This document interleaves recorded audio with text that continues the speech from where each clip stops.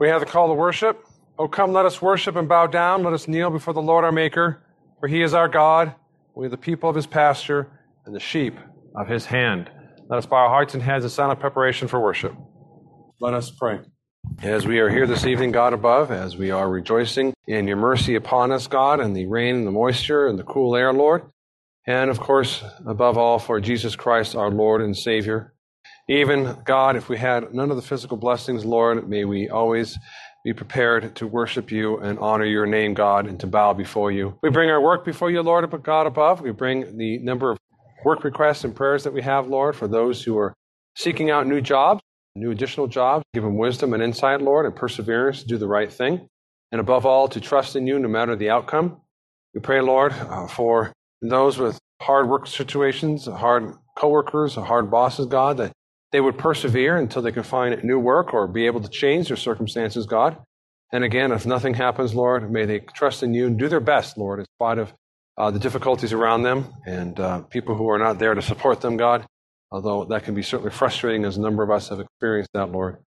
And we are thankful, God, indeed, for the employment that we have and the monies that we gain from this, God, in this weak economy. We pray, God, it would not get worse, but rather, Lord, you would sustain it, Lord, especially for your people, God, for fellow Christians at our church and our sister churches and other churches here and across this nation, God. We don't desire for our fellow Christians to struggle economically, to struggle financially, God. So we pray that you would be with them and help them be wise in their work situation and in their finances as well, Lord, and to persevere and do the right thing as best they can, God. Help them, Lord, give them wisdom and insight how to deal with work situation, how to deal with lack of work or too much work, God, and to get advice from those who have experienced wisdom around them, God. We pray, Lord, for our state. We pray for our cities and counties in which we find ourselves in, Lord, that we would have just laws. Any unjust laws would be overthrown, God, and that we would have leaders who want to do the right thing and will do the right thing, God, and you would hold back the wicked presumption of those who wish to flaunt wickedness, God, and will not lead us, God, but rather wish to cannibalize us and use us and abuse us, Lord, for their own personal gain. So we read about a number of times, God, sadly, within Israel itself. And so, Lord, we see many of these sins, of course, in our own lifetime, God. So we ask, Lord, above, especially protection of Christians. For Christians, Lord, who will stand for the truth and not make excuses that they would not be harassed by the state or harassed by locals, God, especially those of their own businesses, Lord, and just Christians, God, in general, minding their own business, as we are called in Peter, God, to work quietly, to, as we used to say, keep our nose clean and to mind our own business, as it were, insofar as we can. And certainly, God, we pray for our sanctification, both individually and collectively as a church here, Lord, to be more like you, to be set aside from the wickedness of this world, from gross violations of the law of God, and that we would flee to you and cling to you. Be thankful for the Holy Spirit that we have, God, that gives us desire to be more like Jesus, to be more in accordance to your word, to be aligning our hearts, minds, and thoughts and words, Lord, in accordance to the law of God. Help us, we pray, in a day and age that mocks us and makes fun of our prudish ways, they say, Lord, but rather, God, to rejoice that we are being persecuted for your name's sake, God, that is, they hate us and they hate you, Lord, although we wish they would not hate us nor you. But nevertheless, God, may we continue to be on your side, that is, that we would follow you and not listen to the calls of this world to draw us away from you.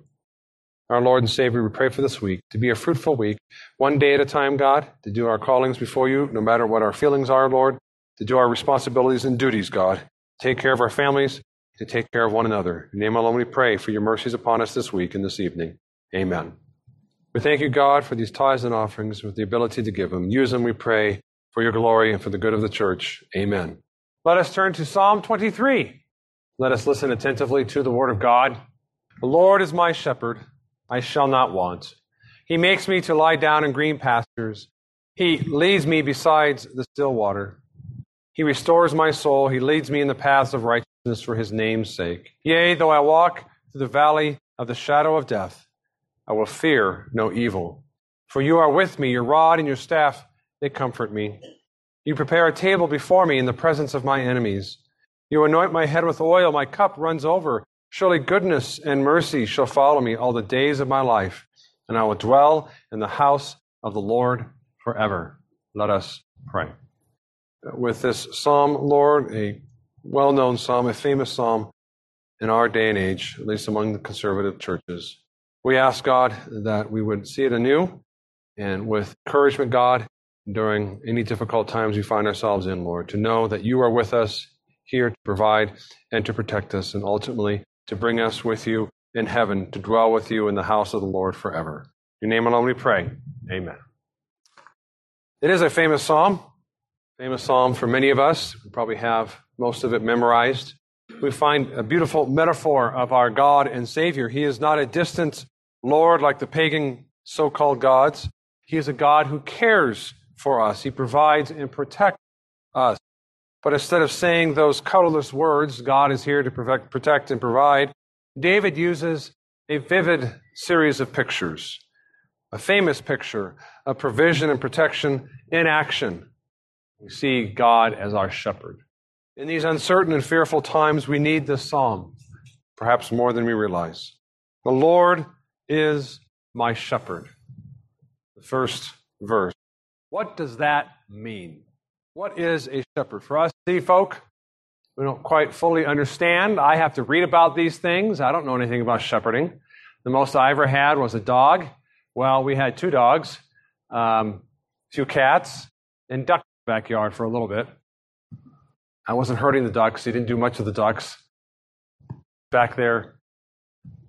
That's all I know. I don't know what it's like to be out there in the wild trying to take care of animals that are dumber than dogs, I hear. I've been told that I've read that sheep are very dumb, very needful. That's why you have to have a shepherd. You have to watch over them. At least dogs can kind of take care of themselves. They go feral, yes, but they can take care of themselves.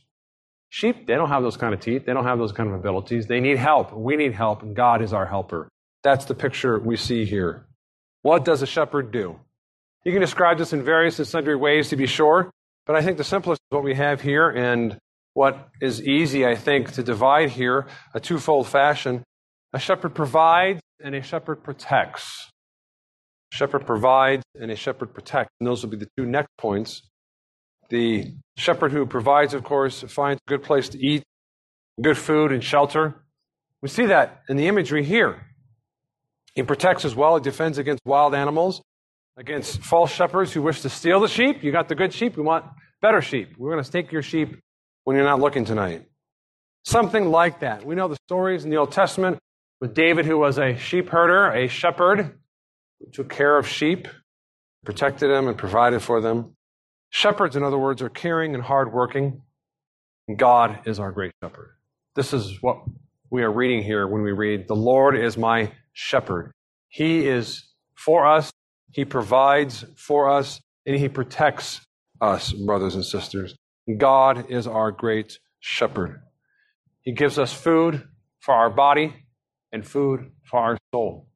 That's the provisions. And He protects us from enemies without, the world and the devil, and the enemy within, our own flesh and own temptations and weaknesses.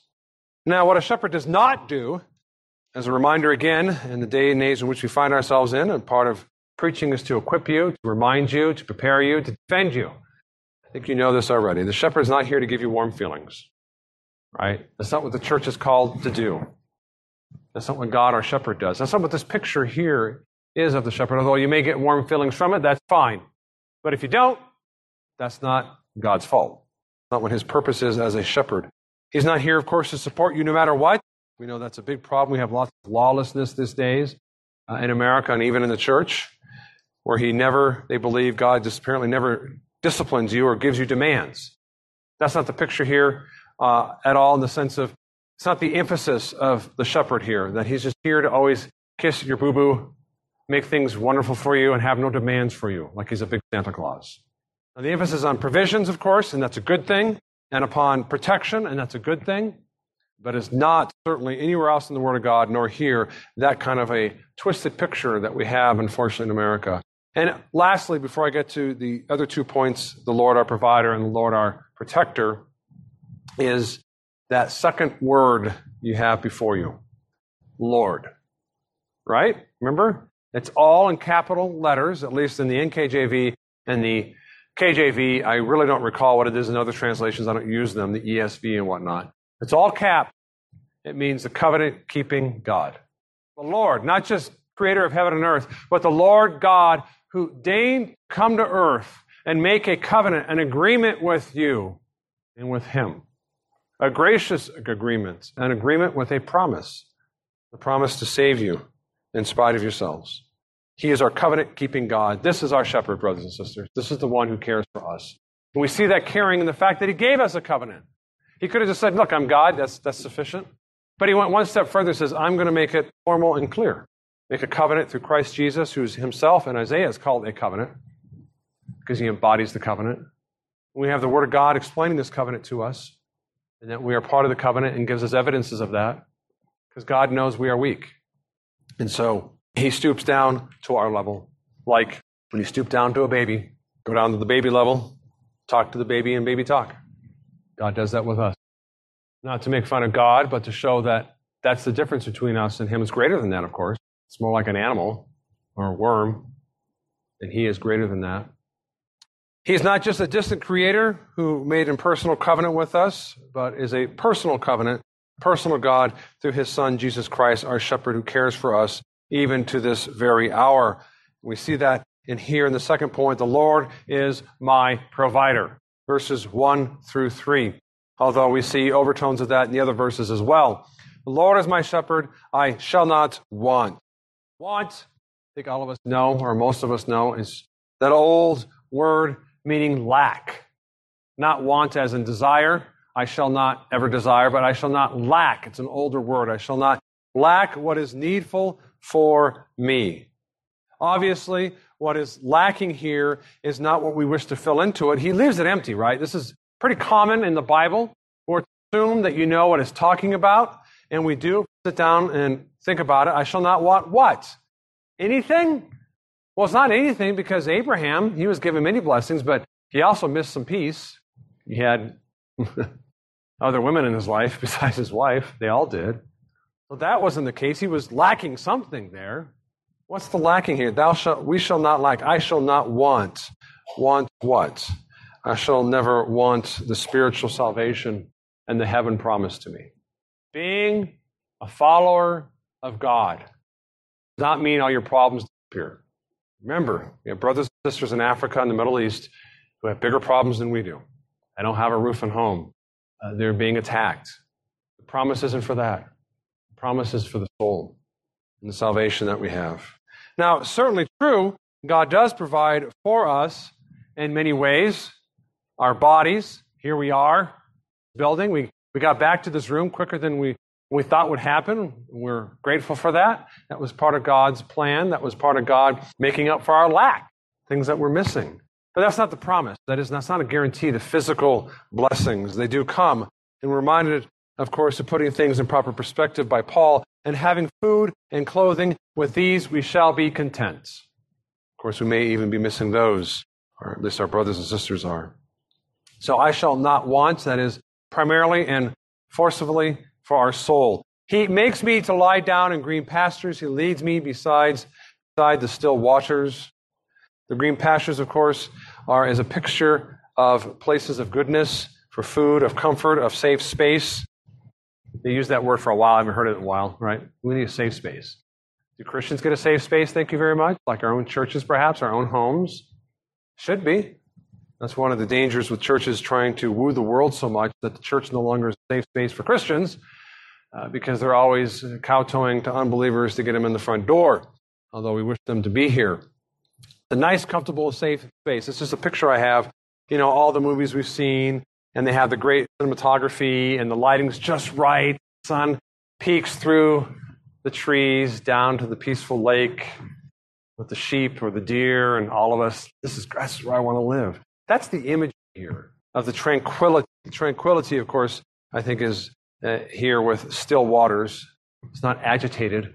The waters are calm. And we have that in parts of our life, again, by God's special providence for his church.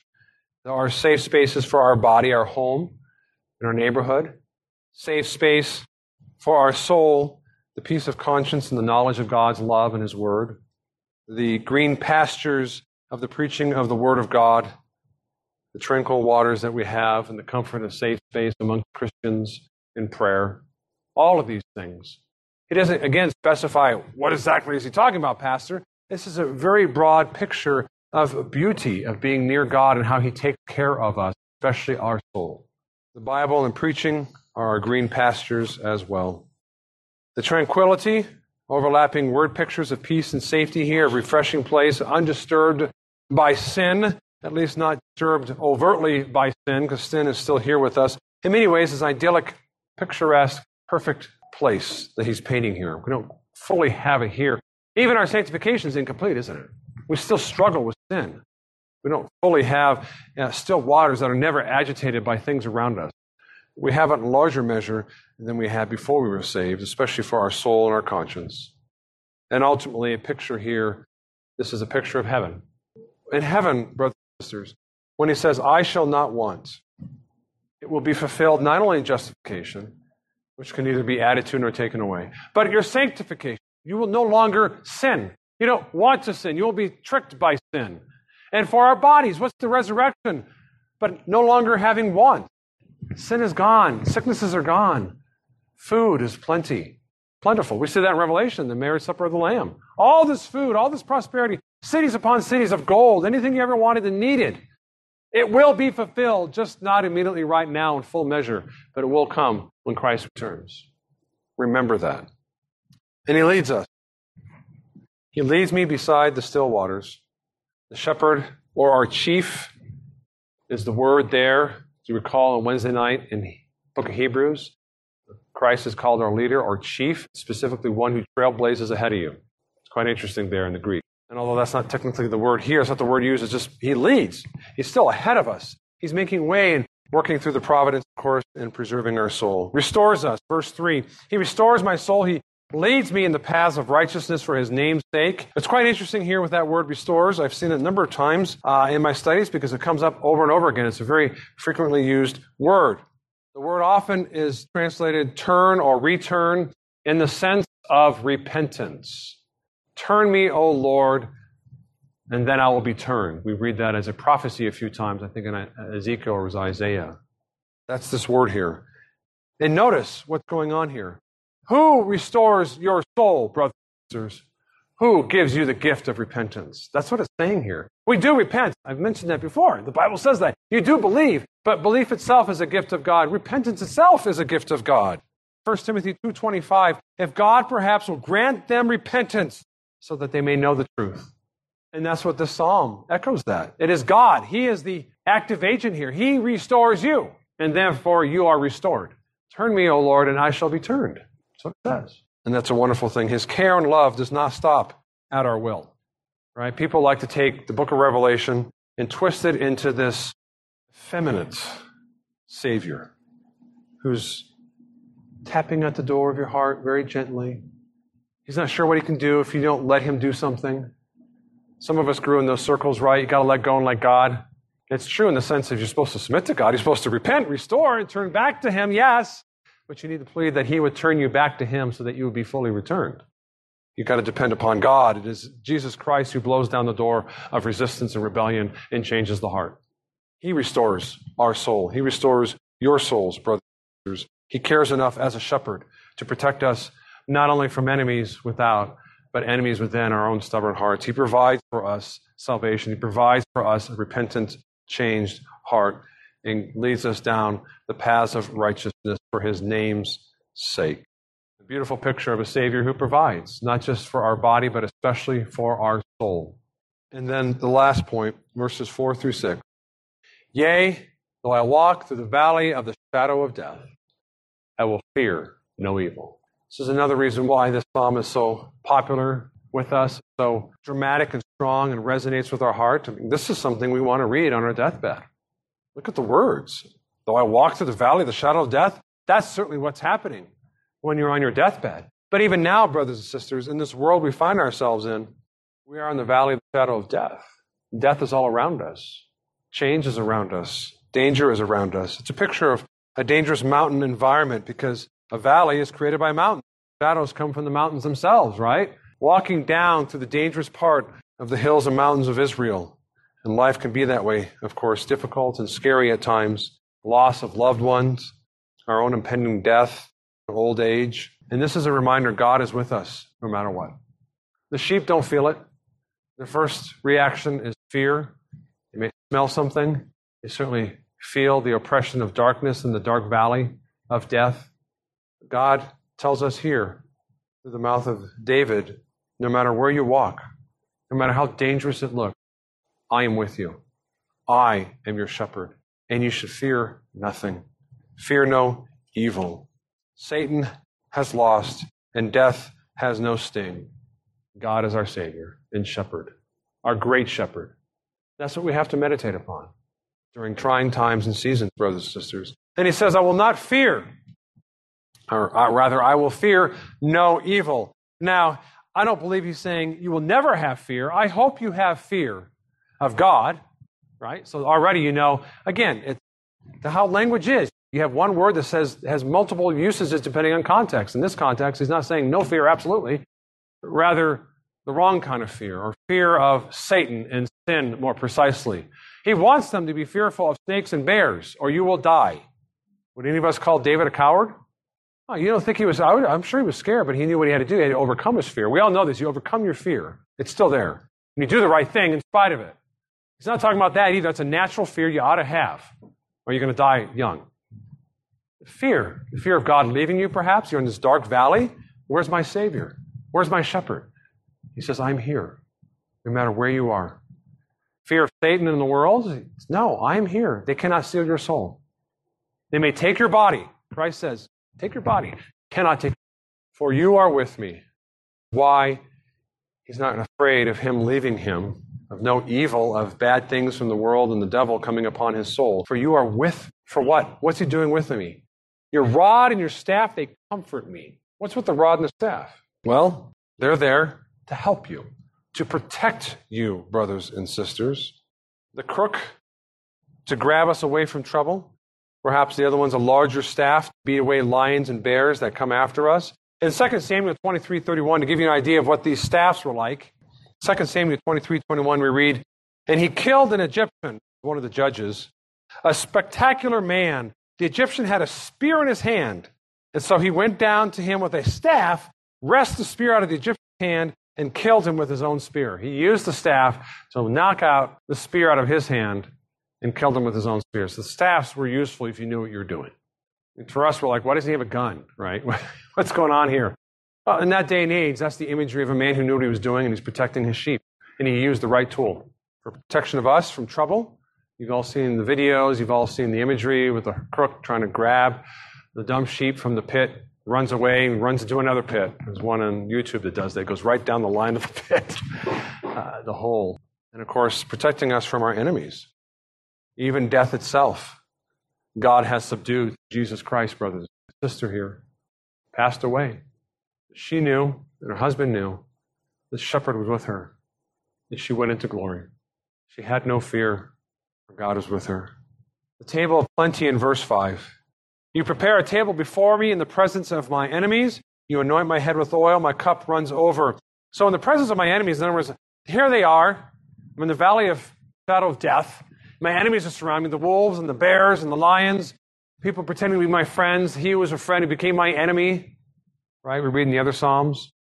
And God is protecting him such that he gives him bountiful blessings. He can sit there at the table and not have any concern or worry of his enemies taking him out.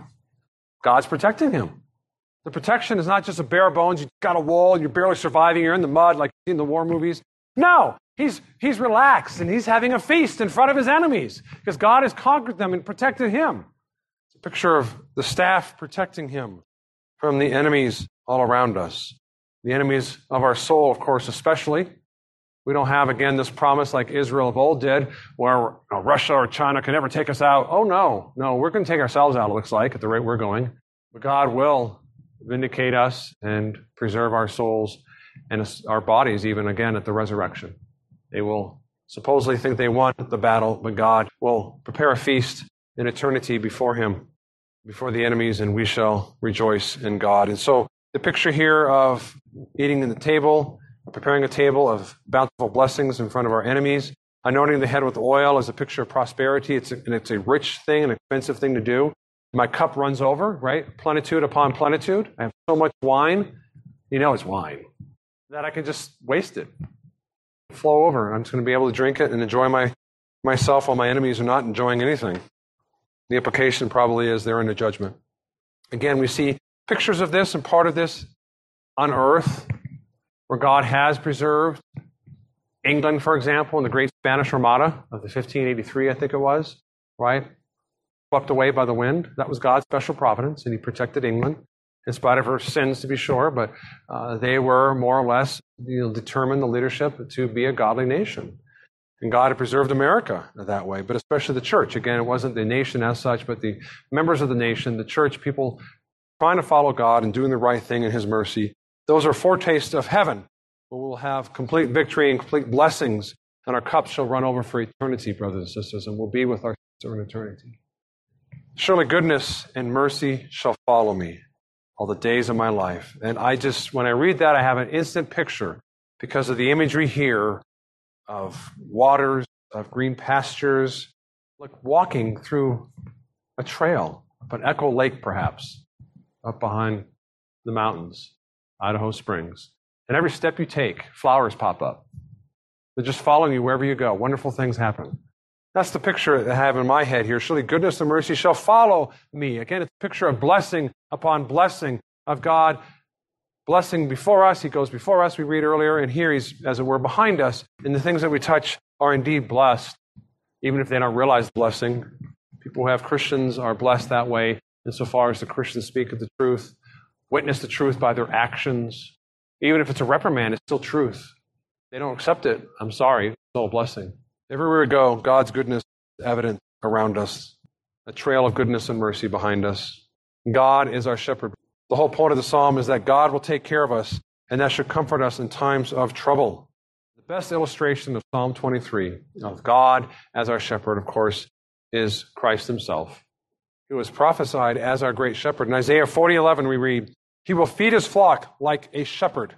He will gather the lambs with his arms and carry them in his bosom and gently lead those who are with young. That's what our Savior did on earth. And that's what he does for us now, brothers and sisters, for your soul, through the Word of God and through the church. God carries us through this life. He is gentle and leads us towards heaven. We may push and complain like those sheep, bleating as difficult sheep, but our shepherd knows better than we know ourselves, and he will guide us, protect us. Don't go by your senses, by the faith implanted in your heart and the Word of God, brothers and sisters. Our shepherd provides for us and protects us, and we know that. We have evidence of that in our lives today, even this evening. As you have a building around you, comfortable chairs to sit on, and hearing the Word of God and singing praises before his name, both provisions are there, body and soul, by God's providence. Especially see it in Christ himself in John 10, where we read Christ saying, I am the good shepherd. The good shepherd gives his life for the sheep, and Christ gave his life for us. I am the good shepherd, and I know my sheep, and I am known by my sheep. He knows the number of hairs on your head. He knows everything about you. That's the kind of shepherd he is. As the Father knows me, even so I know the Father, and I lay down my life for the sheep. And I and we, brothers and sisters, will dwell in the house of the Lord forever and ever. Amen. Gracious God, comfort our souls with this psalm, a psalm of promise that you are our shepherd and that we shall not want. We shall not want for our soul now. We shall not want ever for our bodies in the future. Precious God, help us, we pray, to be encouraged by this, to be comforted and comfort one another with this psalm. In your name alone we pray. Amen. May the grace of our Lord Jesus Christ, the love of God the Father, and the fellowship of the Holy Spirit be upon you all. Amen.